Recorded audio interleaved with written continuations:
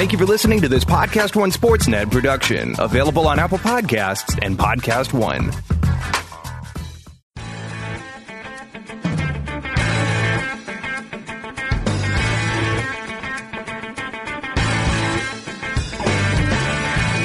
Hello, everyone, and welcome to the AP Top 25 College Football Podcast. I'm Ralph Russo, the college football writer with the Associated Press. We are starting conference previews this week with the season about a month and a half away. First up is the ACC. My guest will be David Hale of ESPN. Nobody does a more thorough job of covering the conference than him. We'll talk about Florida State's chances of a bounce back, what new coach has the toughest job, and what to make of the unpredictable Coastal Division. And we'll talk a little bit about Clemson, too. Thanks again for listening to the AP Top 25 College Football Podcast. You can find us on Podcast One. You can find us at Apple Podcasts. Please subscribe if you're so inclined. Give us a good review. And as usual, you can go to collegefootball.ap.org where you can read all of AP's college football coverage. And away we go.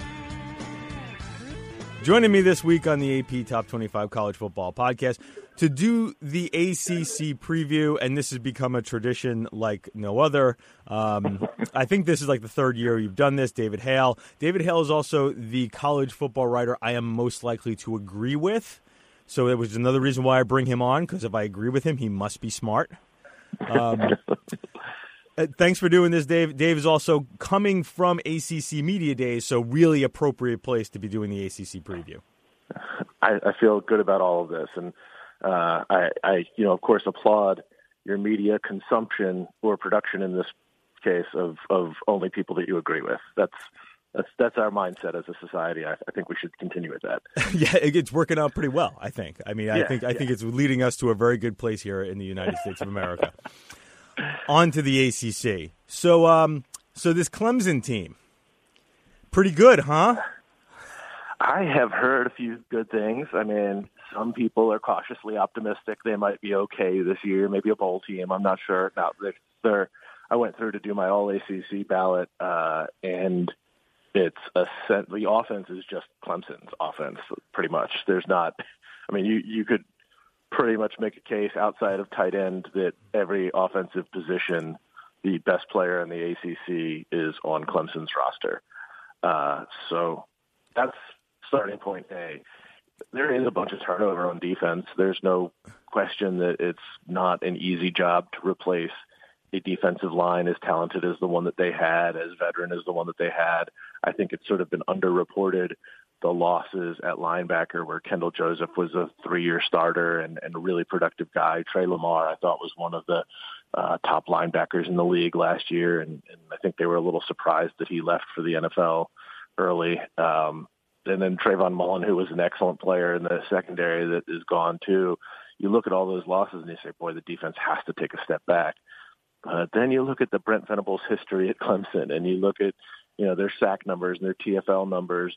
Year after year after year, it's top 5 nationally, first nationally in a lot of years, and they've been replacing Grady Jarrett and Vic Beasley and Shaq Lawson all of these times too. So this might be a marginally bigger job than past years, but there's nothing historically that would suggest that Brent Venables isn't capable of doing it. And of course, the way they've been recruiting, I mean, they're going to put in KJ Henry and Xavier Thomas and these guys who were 5-star blue chip recruits, and they're just going to, I don't know if they'll be quite Christian Wilkins and Cleveland Farrell, but they're going to be pretty good.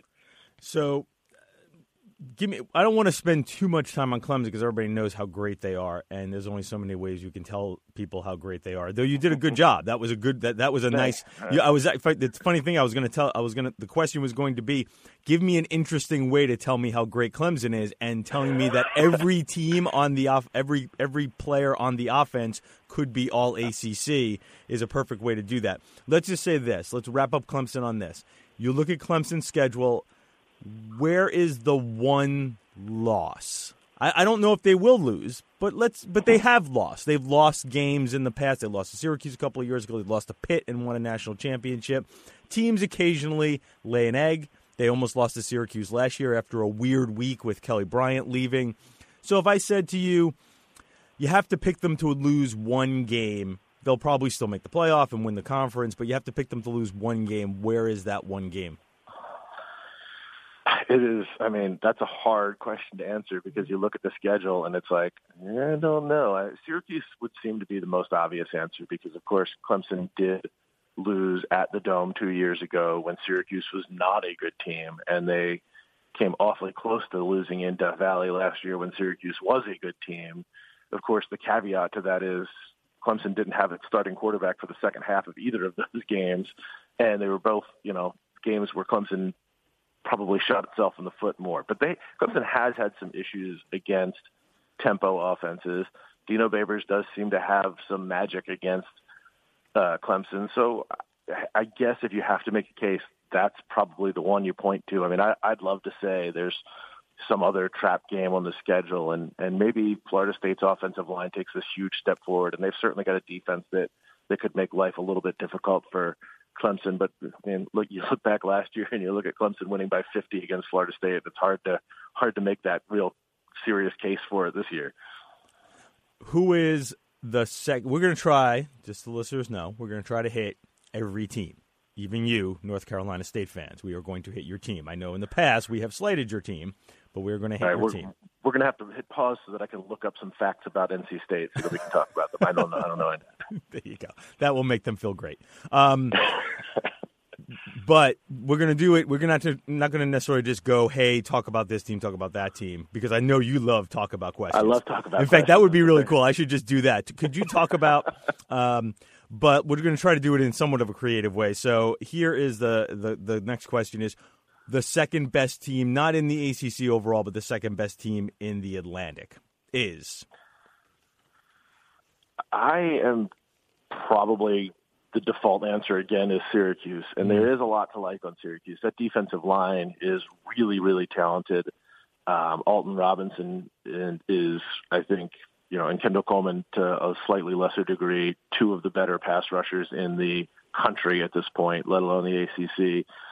They're young in the back end, but a lot of guys got a lot of playing time last year. I think they were a bit boom or bust last year. They could be better and more consistent this year. They've got weapons on offense. Of course, the Dino Babers tempo makes things interesting. I know they're super high on Tommy DeVito, who replaces Eric Dungy at quarterback. I think it speaks highly to where they think he is, that he is the representative at media days here. I mean, that says something about what they think of that guy's leadership skills on offense that they would bring him to this event. So I guess the default answer is Syracuse, but the team that intrigues me probably the most is Wake Forest. And I might be the only person going out on this limb at this point, but I start looking at Wake's overall setup, their roster and their depth chart, and they're not super deep. But the thing that Wake Forest has going for them is they're not bad anywhere. They're not elite anywhere, but they're not bad anywhere. And being not bad anywhere in that division might be the key to being the second best team, because if you go beyond Syracuse and Wake and you start looking at the other teams and there's just massive black holes in certain areas where you say, I don't know how they address these questions. Wake is, offensively, they're in really good shape at quarterback. They're in really good shape at receiver, at running back. They've got some veterans on the offensive line. The defense struggled the first half of last year, but they made a change of coordinator and saw marked improvement towards the end of the season. I think there's a lot to like with Wake. I wouldn't say Wake's challenging Clemson for the division, but if you say, all right, when it all shakes out at the end of the year, who's the team that's right behind Clemson in the standings, I think there's a case to be made that it's Wake Forest. What's the team or teams that you look in that side of the division and think, boy, really worried that this could be a disappointing year, this could be a big step back year, or just a worse year than last year? Well, look, last year was Boston College's window, in my opinion. Boy, wasn't it? Boy, wasn't it? Yeah. They had the talent. And to finish with another 7-win season, I think there was an immense amount of disappointment, both within the administration and within the fan base at BC. They returned some real talented guys. I mean, if you got A.J. Dillon, you got a chance. But they lost a lot on the back end of their defense. They lost some really good pass rushers on their defensive front. They lost a first-rounder off of their offensive line. It's just last year I felt like the window. I mean, would it shock me if they're 7-5 again? That seems to be the number that they come up with year after year after year. But it wouldn't exactly shock me if that goes in the other direction and you're looking at like a 5-win team this year. And if that's the case, I think there's going to be that frustration from last year is going to boil over into something a little more significant this time around. Yeah, I'll follow it up with that. I think the one spot in the ACC where I believe you clearly have a coach on the hot seat is Boston College. I think they gave Adazio a short extension last year. And I think they did that probably a little bit begrudgingly. Yeah. Adazio, listen, there is no place in the ACC where you are at quite as much of a disadvantage as far as facilities. I think that's fair to say. You've been to more of the ACC spots and more often than I probably have. So it's a tough job. There's no doubt it's a tough job. But again, 7 wins every year, and you're really set up to have a breakthrough season, and you have 7 wins again. And I know the quarterback gets hurt. I just think that there's a relatively new AD there, and I suspect everybody's maybe looking around thinking change might be not a bad idea. You got to prove it to me, and if he slides back. Is there anybody aside from Adazio I'm missing that would be sort of a hot seat coach? I guess you can make the case for Willie Taggart because I think let's stay there. Let's stay there and get into Florida State. Yeah. So, look, if Florida State misses a bowl game again, it's going to be hard to stay enthusiastic about the future under Willie Taggart. And I know the administration there has gone out of their way to throw Jimbo Fisher under the bus for all of the problems and say, this is the cards that we were dealt because Jimbo checked out on us, and poor Willie Taggart is left to pick up the pieces and try and make something of it. Now, I watched enough Florida State games last year to know that some of that is true, but a lot of it is also that the coaching staff, the hires that Willie Taggart made last year, there were some bad ones, and that coaching staff looked utterly overwhelmed at times. They had no answers. And not just like, oh, the offensive line is bad, so we don't really know how we're going to deal with that. But just getting personnel on and off the field. The special teams were an absolute train wreck last year. There's no excuse for that at a place like Florida State.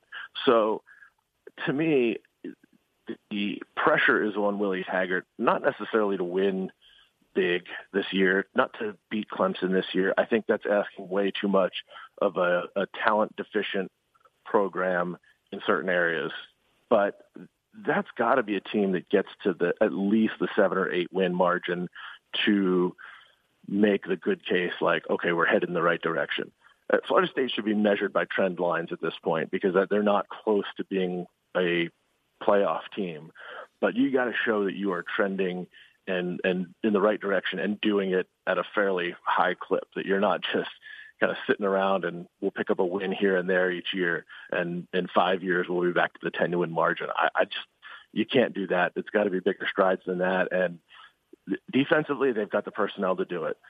Offensively, I'm just not sure. I don't know how you take. I've looked at the history recently of offensive lines that were as bad as theirs, and there's just not an example of a team that completely turns it around in 1 year. When you have an O-line that bad, it takes time to fix. And so, James Blackman, I don't know if he survives behind an offensive line that's not that good. Cam Akers, this is a number I tweeted out the other day that was just astonishing to me. In the last, I think since 2012, I went back to, it was like 610 Power 5 running backs that had at least 150 carries. None averaged less yards before contact than Cam Akers did last year. Yeah. And Cam Akers is an exceptionally good runner. So I don't know how you turn that around in a year. And I think, again, if they're 5-7 at the end of the year, that's going to be a tough call about Willie Taggart. Yeah, as someone who wrote one of those stories where the administration sort of threw Jimbo under the bus, so I tried to be a little more measured and not give voice to people who didn't want to put their names on things. But nonetheless, and listen, I came away thinking somewhat where you are too. You know what? I mean, I think he got dealt a tough hand. I think there's a lot going on in that program that he's trying to fix. I completely agree that he made a lot of bad hires, but I also think there's very much an acknowledgement of mistakes that were made, which is good. Listen, the first step is admitting it. And Taggart does have a history of walking into places and saying, okay, this is not going the way it's supposed to go. I need to change this. I need to change that. And the simple fact that he made some of those changes relatively quickly is probably good. There is a thought to the idea that he got in there. They were so far behind on recruiting. He sort of had to throw together a staff. All that's well and good. They were completely disorganized and disinterested through a lot of the year, and that falls on Taggart. I think the interesting math will be the program is having the athletic department in general is hit a bit of a rough patch financially. Yeah. So the idea of buying out, and I think I could be wrong on the math here because I'm not that great at reading contracts. I think it's $17 million they would have to pay Taggart if they fired him after this season. If you got a different number, that's fine, but I think I came up with $17 million. Yeah, that sounds about right. And I had, somebody was talking to me the other day and saying, well, if Carolina can buy out Larry Fedora for 13 or 14, certainly Florida State can buy out Taggart for 16 or 17. And I said, the things that are happening in that athletics department right now and where they are financially, I'm not sure that's the case. Well, right. But then the math becomes if we don't fire him, we're not getting the ticket sales fall off even more.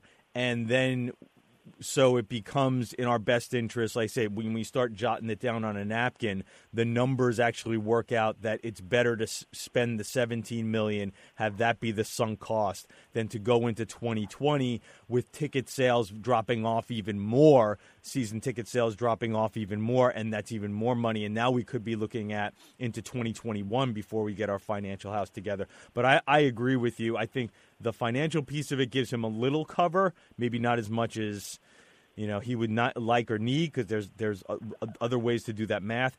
But I also think it's basically just about trajectory. If he can show we are 2 wins better than we were last year, and oh boy, look at how much more competitive we were against Clemson, that probably is enough. If they can just show that they're organized and making steps forward. But what would be scary is if they're 5-7 or 4-8, and again, I don't see that. I feel like the schedule is manageable enough. And that side of the conference, other than Clemson, they can legitimately beat everybody. They could also lose to just about anybody, but I think they could beat anybody on that side of the conference. Yeah, I'd agree. I'd agree. And I think if I was a betting man, I would say that they'll get to 7 wins and things will be at least calmed there. But again, when you have not signed a quarterback in 2 years in your recruiting classes, and you've got an offensive line that's as brutal as what they had last year. But that's the thing. Florida State, you can make the argument, is the second or third most talented roster in the ACC still. It's just where there's not talent, there is no talent. And that's really the biggest issue for Willie to fix. And to your point, not just financially, but we know how recruiting goes. If they have another bad year and you keep the coaching staff in place, how much negative recruiting happens, how many more cycles are you set back for because you can't sign a quarterback, because you can't get the talent there that you need to be competitive with Clemson. So I agree. Florida State's in a very interesting position. And, boy, if they end up in like that 6-6 range, there's going to be some tough calls made. All right, I didn't want to say just talk about, but I do realize that, North Carolina State doesn't really, and it's always North Carolina State. It's always North Carolina State to get me in trouble on these ACC previews. But they don't fit into any of the categories, because I'm looking at like the new coach category, the breakout team category, the which coach would you rather have, the who's going to step back. And North Carolina State looks, my guess is they take a little bit of a step back. And you talk about coaches who have done a good job, like, you mentioned Adazio, where he sort of missed a window for a breakout season. I don't want to put Doran in that same class, because the last couple of years, North Carolina State's won 9 games each year, and they've been in the mix for even bigger things. They've sent a bunch of guys to the NFL. They'd certainly seem built right now to continue a pretty good level of success. But there also is I don't know. I look at North Carolina State and feel like they missed a window of opportunity too. Maybe not quite to the dramatic extent that BC did, but I do sense that they may have missed a window here to do a little more than just 9 wins. Yeah, I would agree with you. I think the big difference between BC and NC State is that somebody comes around and opens the window at NC State a little more routinely than they do at BC, I guess. But you're not wrong. But one of the things that I did this offseason was I took a look back at historical recruiting over like a 10-year window. And the big takeaway that I had from it is, particularly in the ACC, your recruiting niche is your recruiting niche. Like, you don't, coaching changes, good seasons, bad seasons, it doesn't shift the real, genuine dynamic that much. You kind of are who you are. The one team besides Clemson that I thought has had a pretty steady upward trajectory on the recruiting trail has been NC State. Dave Doeren has been getting better talent onto that roster consistently certainly than Tom O'Brien was doing. It's, I think, probably the most talented rosters coming in consistently to NC State that they've had in a while. And what you've seen with the guys that they're putting into the league, they're doing a very good job of developing once they're there too. That's the infrastructure for a consistently good program. So the question at NC State is, can you go from being consistently good to at least occasionally great? And I think that's kind of what you're getting at there. Is 9 wins a good season at NC State? Heck yeah, it is. But is that the ceiling that NC State wants to have year in and year out? I think most NC State fans would like to at least say, look, once every 3 to 5 years, we're knocking at the door on the division. We're knocking at the door of an ACC title. We're competitive with the Clemsons and Florida States of the world during their great seasons. I think that's where NC State would like to be, and that's sort of the big question. Dave Doeren has done a really good job of getting NC State to the precipice, but are they getting over that hump?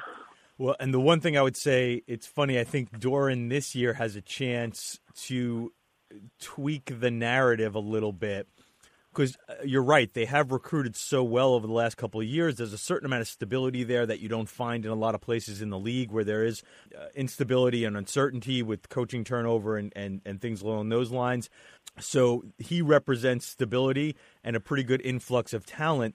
I almost wonder if this is the year where they pop out 8 or 9 wins, but he looks like a better coach simply because they have not as much established talent. And this year they have a chance to be the quote-unquote surprise team that wins 8 or 9 games, as opposed to the team that was pumped up all offseason and only wins 8 or 9 games. The margins here are so slim. It's literally 1 game here or there and and perceptions of what you go into the season with, and all of a sudden you look like a different coach or a different program. But you're right. I mean, if I'm looking at the Atlantic just from the perspective of the most stable program, the program that's been recruiting the best, I would pick NC State to finish second this year. I'm not as high on Syracuse as a lot of other people. I think Syracuse, I worry about all those close games and turnover luck that they had last year, and I expect a little bit of a step back. I wouldn't be surprised if NC State finished second in this division. Yeah, and it's much like you said with Florida State. I mean, show me the team that they can't beat in the division outside of Clemson. Like, that's a team that can pretty easily go 5-1 within their division and then pick up a win against Carolina on the other side. And, you know, you've got to pass pretty easily to 8 or 9 wins without necessarily saying they beat a great team. It's sort of a, you know, the old, like, Paul Johnson, Georgia Tech 9-win season of like, who'd you beat? I don't recognize any of these teams, but okay, you're here at 9 wins, 10 wins. That's pretty good. And really, and to a certain degree, that's a big part of being really good at keeping your job. Make sure you beat the teams you're supposed to beat. Listen, just don't beat. How about not losing to Wake this year? How about that? How about I mean, and Clawson's a really good coach too. And I it's funny, like you could get into the minutia of who would you rather have, Clawson or Doeren. And Clawson gets, I think, pumped up a lot. At least he does by me, because I think he does a lot with not a lot there. Okay, listen, we're going to take a little break here. We're going to focus on the other side of the division and some new coaches and things along those lines, on the other side of the conference, and some new coaches and things along those lines. Talking with David Hale from ESPN. We are doing the ACC preview, and we will be back right after this. And we're back with the ACC preview on the AP Top 25 College Football Podcast. David Hale, as is tradition now, on to do that ACC preview, coming from ACC Media Days. If I said, okay, there are, quick math off the top of my head, Louisville, Georgia Tech, Mac Brown at North Carolina, Manny Diaz at Miami. Those are the 4 new coaches. I'm not forgetting anybody. Those are the 4 new coaches in the ACC. If I said to you, which one will be best this year, which one will be best long-term, which one has the hardest job? Those are the 3 categories. Best long-term, best short-term, hardest job. David Hale, your answers.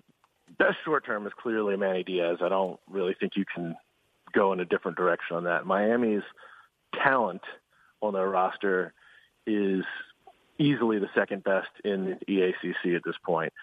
They have a huge question mark at quarterback. And what you saw last year with Miami was an elite defense by and large that was undermined by an offense that could not get out of its own way. And that largely started with the quarterback position. It was made worse by some very questionable handling of the quarterback position by the coaching staff that is not there anymore from the offensive side anyway. Manny Diaz certainly knows the program, knows the city. I think he's done an interesting job of rebuilding talent in areas they needed it. You know, when you watch the end of that bowl game against Wisconsin last year, I was in Dallas for the Cotton Bowl and watching that game on TV and thinking, my God, Miami might not make a bowl next year. That team looks terrible.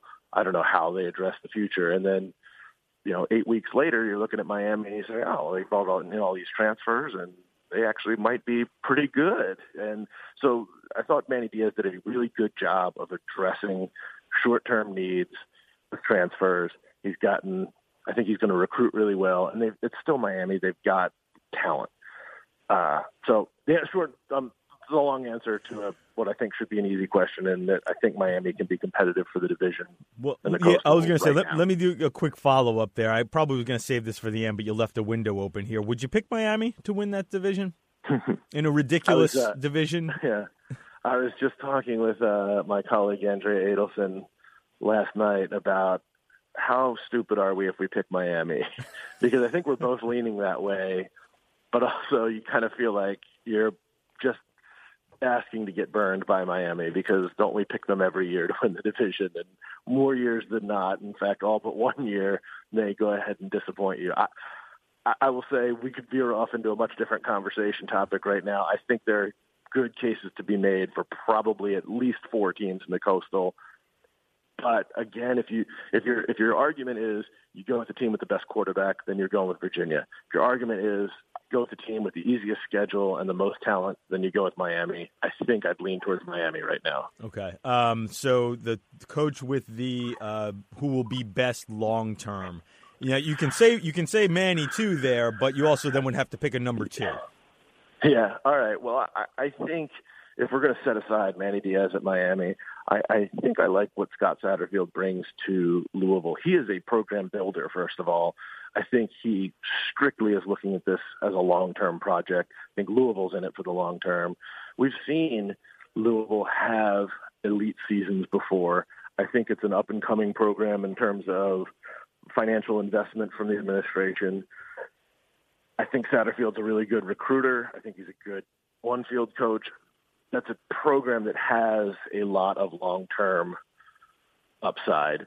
Now, the rebuilding job is going to be a big one, because what Bobby Petrino left in his wake is just a very bad situation. I think they'll be better this year just because Bobby Petrino isn't there, just because the morale has improved. But on the flip side, there's just, especially on defense, it is just so talent deficient right now that it's going to require a lot. Now, the bigger job probably is at Georgia Tech, because I don't know what the template is for going from a true option offense to something else. We haven't seen that happen in a long time. And I was been arguing with Georgia Tech fans on Twitter the last few days because they think I'm too down on them. But as big as a question mark as Georgia Tech's offense is, the job I think might be even bigger on defense, where they were just awful last year and have virtually no returning experience. And because by virtue of not having the option offense, they're going to be on the field a lot more on defense this year too. So Louisville and Georgia Tech are both huge jobs. I think I'd give the slight edge to Satterfield at Louisville as having a higher long-term ceiling. I do really like what Jeff Collins is trying to do at Georgia Tech, though, not just in the on-the-field stuff, but the branding of Georgia Tech as a place people want to be, the branding of Georgia Tech as Atlanta's school. I think that is a obvious thing that needed to happen a long time ago, and he's doing a really good job. This kind of reminds me a little bit of the first couple of years of Dino Babers at Syracuse. Like, let's talk about everything but the football program right now, like the on-field product. Let's talk about how good everything else about Georgia Tech is, because we're going to lose some games in the field.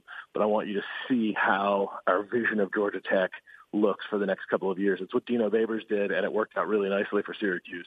I think Jeff Collins can do something similar at Georgia Tech too. Yeah, I'm really high on both of those guys for the long term. I think they were both good fits and good coaches, especially Collins. Probably more optimistic about Collins than most in that I could see him succeeding in a way Georgia Tech hasn't succeeded in a while. And listen, Paul Johnson won divisions and did a good job there.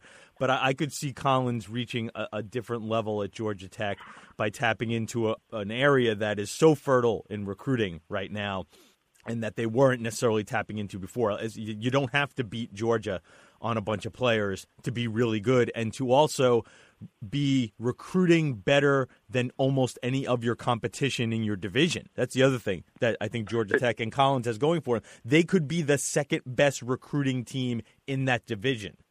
Yeah. And when, I was funny because I was talking to Dabo about this the other day. And that's a nice name drop there. It's a solid name drop. Me and Dabo were hanging the other day, and I said to him, I said, Dabo. But we were talking about how they very rarely are going head-to-head with South Carolina on a recruit, because if you're a recruit, you either like the atmosphere of the in-city school in Columbia at South Carolina, or you like the small college town atmosphere of Clemson.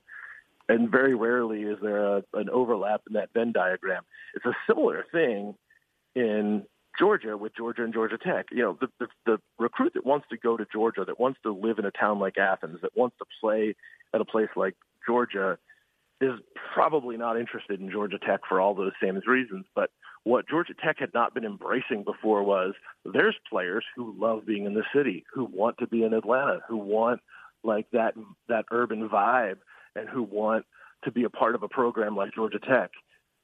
That really hadn't been a part of the sales pitch for Georgia Tech under Paul Johnson. And that's not a knock on him. Paul had his way of doing things, we all know, and you weren't supposed to question that. But Jeff Collins has really embraced the fact that, we're not trying to be better than Georgia. We're trying to be different than Georgia. And I think that's a really smart way of approaching it.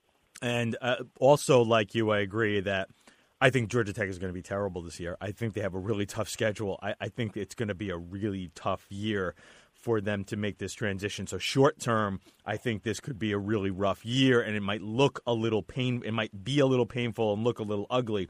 But the long term should get better. And again, Louisville is just, they're starting from the studs at this point down with Satterfield. So the one new coach we didn't mention it was maybe in some ways the most interesting hire, and that is Mack Brown. There have already been signs on the recruiting trail that, hey, this could work. I think what North Carolina is probably looking for more than anything is just some stability. With Fedora, there was this extreme high and this extreme low, and I imagine you could look at Mack Brown and say, we can at least be good, for a few years, pretty good. And I actually think that there's a chance this year. Let's just talk about short term.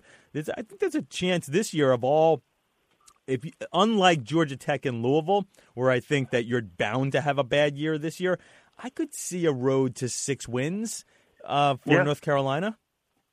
It's interesting. So let me ask you this. What was your take or your thought, what went through your head when you first heard North Carolina is firing Larry Fedora and hiring Mack Brown? What was your response to that immediately? Well, a little surprised because I had heard a lot that Fedora, they were going to give it another whirl with Fedora, that they weren't going to step up and pay that money. So there was that element of it. And I was skeptical. I was like, really? You're going? I don't like, going back to spinning the hits. I think that generally speaking, that's a bad move by most programs. And I also think it's a young man's game, and this is no knock to Mack or Les Miles or anybody else. It's a bit of a young man's game, and some new energy and new ideas is a good way to go. So I got to tell you, I thought it was a uninspired idea at the time, but I've, like a lot of people, I think I've sort of warmed up to it as I've seen it play out and heard more about it.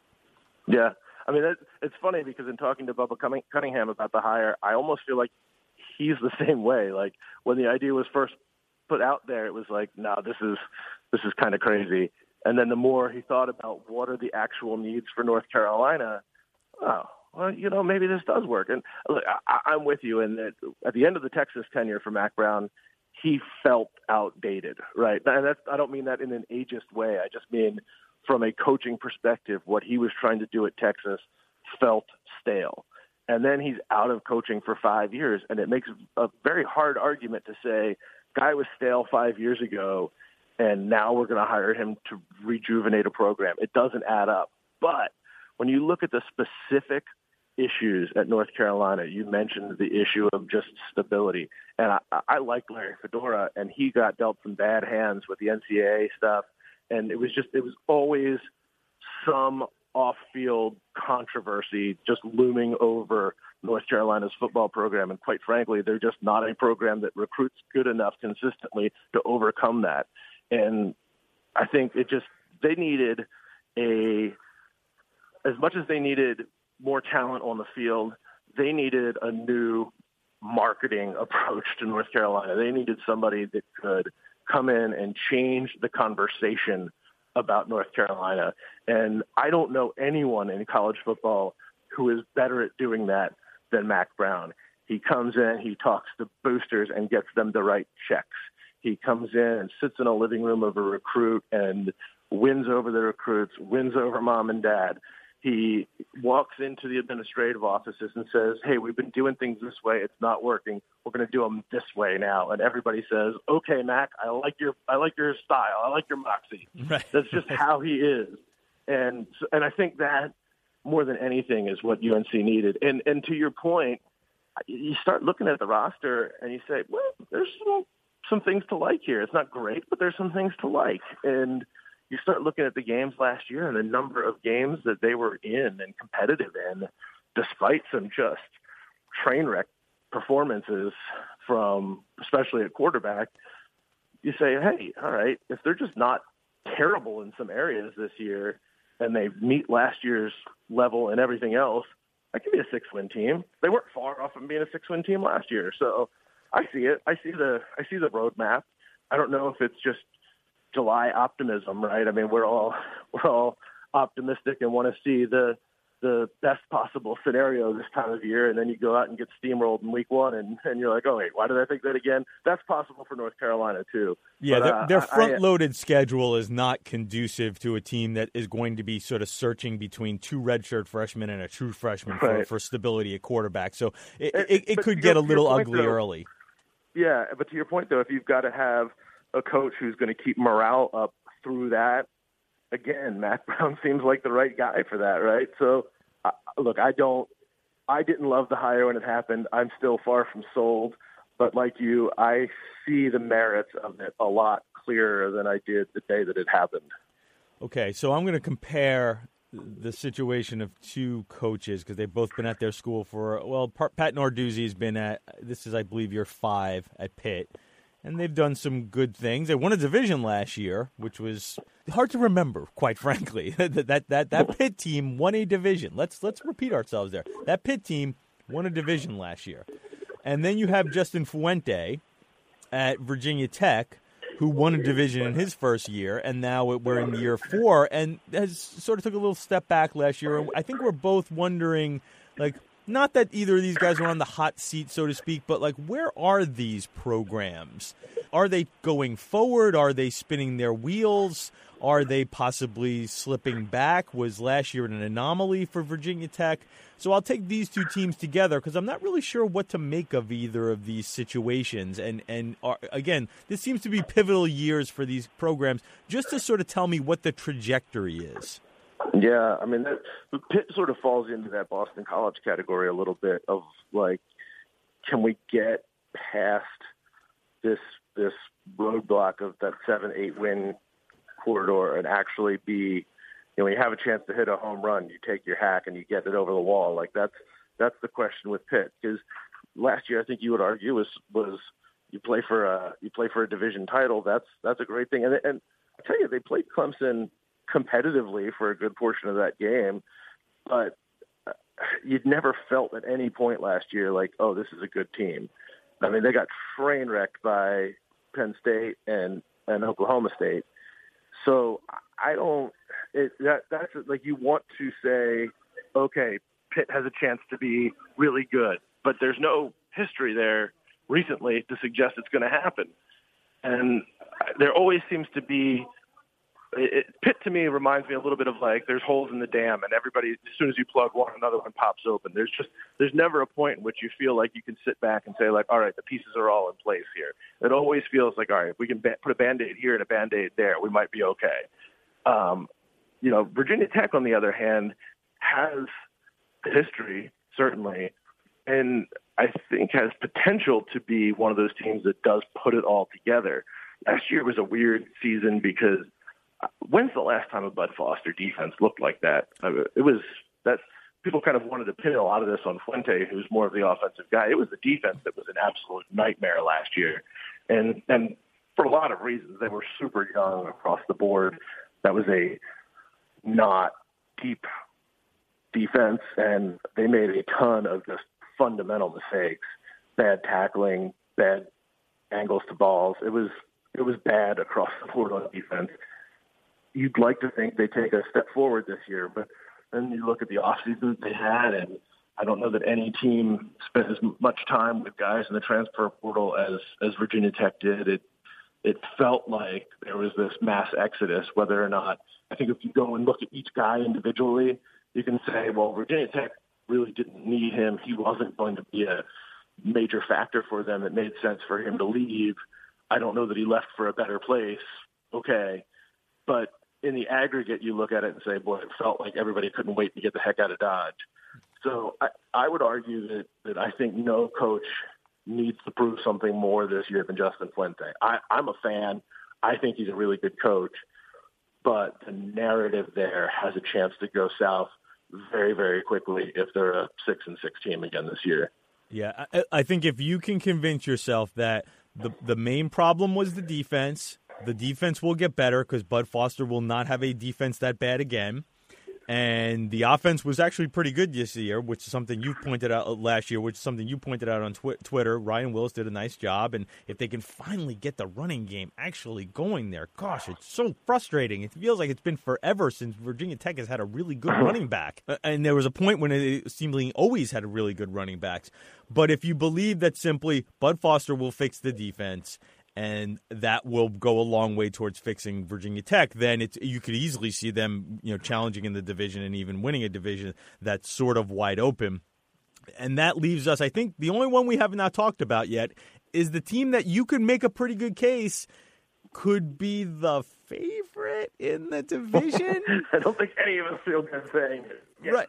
Well, right. I mean, listen, Virginia did a great job last year. Their bowl win, other than Clemson boat racing Alabama, there was no bowl game that was the result was more surprising than Virginia shutting out South Carolina. Not that South Carolina was that big of a deal, but the way Virginia stumbled to the finish of its regular season and then to come out and just pound South Carolina was pretty startling. So that sort of set a narrative for this season that, hey, maybe Virginia's the team to beat in the Coastal, which has a chance to be, wet and wild again. But, Broncos done a nice job there. They have the second best quarterback. I don't think there's any doubt about that in Bryce Perkins. Tell me why Virginia shouldn't be the favorite. That it's Virginia. I mean, that's I think the biggest thing is that we all are wary of picking Virginia. Now, here's the obvious case for them.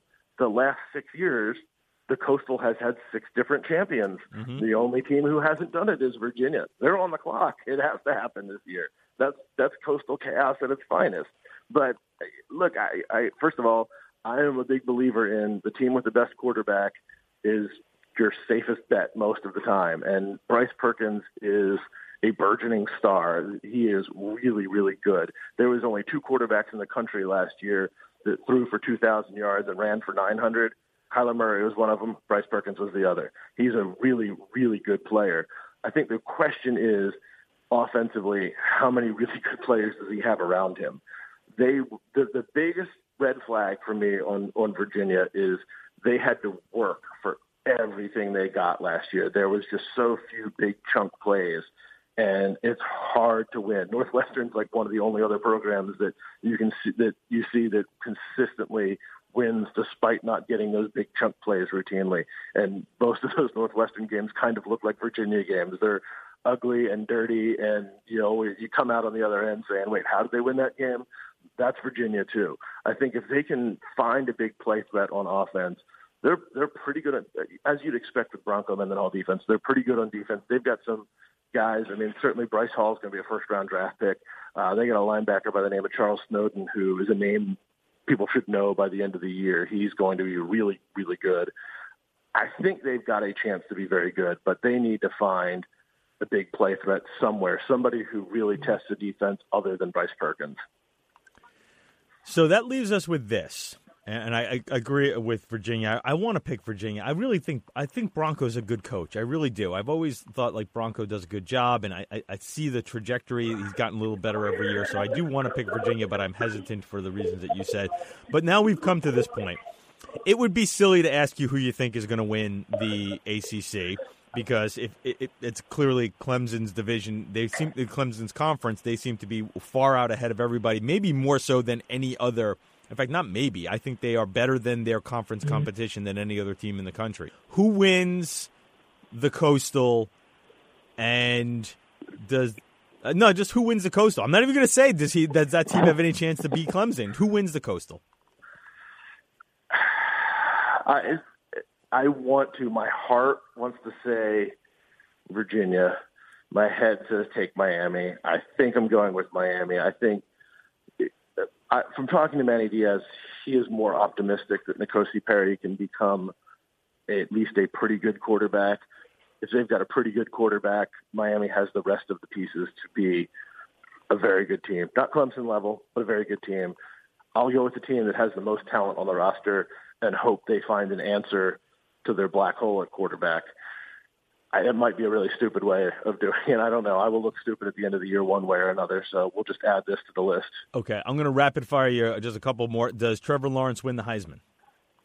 No, I think Dabo doesn't allow scores to get run up quite enough for it to happen, and he's not one of those dual threat guys, which tends to, if we look back at the recent history, it tends to be a lot of guys who also run. And I think Trevor's game, I think he'll be the best player in college football, but he won't win the Heisman. Give me two players who will be stars this year that we're not talking about as stars. Well, Charles Snowden from Virginia is one guy that I think has a chance to be really, really good by the end of the year that not many people are talking about right now.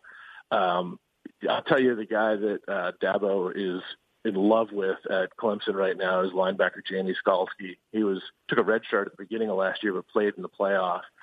Got some good reps in, but Dabo said nobody had a better offseason than him. Clemson desperately needs a linebacker to step up.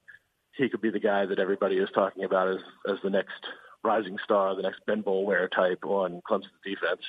Last one, any coach get fired after this season in the ACC? I think somebody's going to go. I'm hesitant to pick which one it will be, but I think somebody's going to go. I'm in your camp that I think if you got to put odds on who the most likely is, it's probably Steve Addazio. I think somebody will go. I'm not guaranteeing it's him, but I think somebody will go. Gotcha. Hey, David Hale, ESPN, covers the ACC and college football all over the country, but mostly in the ACC, and is the Dabo whisperer apparently. Thanks so much. Thanks so much. Go hang out with Dabo now. So, exactly. Yeah, you and him are going to hang in Charlotte. That's great. Hey, thanks for doing this as always. You always bring great information. Say hello to everybody in the ACC for me, and hopefully we cross paths at a press box real soon. I look forward to it. Thanks, Ralph. And now 3 and out. First down. So after promising to cover every team with David Hale, I realized after I let him go to do his job of covering the ACC Media Day that we had not covered Duke. So here's my assessment of the Blue Devils for this season. Coach David Cutcliffe is breaking in a new starting quarterback to replace first-round pick Daniel Jones. But Quentin Harris is a senior with some game experience, and I think there's enough coming back on the offensive line and in the backfield so that the drop-off offensively won't necessarily be all that great. And frankly, it wasn't that great of an offense last year, even with Jones. Duke might still have the same problems it had last year, and that was a lack of really difference-making playmakers on the outside. The defense, on the other hand, might be as good as Cutcliffe has had in his time at Duke if they can figure out a way to get a little more pressure on the quarterback. The return of star cornerback Mark Gilbert from an injury means Duke should have one of the most reliable secondaries in the ACC that isn't Clemson. I can make an argument that Duke will contend for a Coastal Division championship, but I can really make that argument for just about everybody outside of Georgia Tech and North Carolina.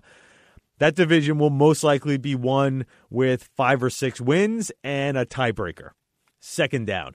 I guess I need to pick a Coastal winner because I made David do it, and I will agree with him. I'll take Miami because of the combination of most talented roster and, even more important, the schedule. The Canes play Virginia and Virginia Tech both at home. They get Louisville as a crossover opponent from the Atlantic Division, and they have their routine crossover opponent, Florida State, but we really don't know what the Noles will be like this season. So with very little confidence, I'll pick the Canes to win the Coastal. Third down. While I'm not as high on Syracuse as the consensus coming into this season, I will be interested to see what the Orange do for a follow-up to last year's 10-win season and how that relates to the market for Coach Dino Babers. There's a lot of fear among Syracuse fans that Babers, with another big season, could get lured away by a bigger program. Even after last year's breakout, there was concern that Babers could be swiped up by another program. Another big year by the Orange would make him a really hot commodity. And who knows, maybe a job like USC could be appealing to Dino Babers. That's the show for today. I'd like to thank my producer, Warren Levinson, for making me sound good. You can find this podcast on Apple Podcasts and Podcast One, just about anywhere you get your podcast. Please subscribe so you don't miss an episode. I'm Ralph Russo, the college football writer with the Associated Press. Thanks for listening, and come back for more next week of the AP Top 25 College Football Podcast. We are in preview season. Next week, we will have the SEC. The week after that, the Big Ten. I believe the week after that will be Big 12 and then Pac-12, and we will sprinkle in at least 1 or 2 bonus episodes to do Group of 5 conferences, maybe even a Heisman preview. So enjoy preview week and enjoy the podcast, and please come back for more next week.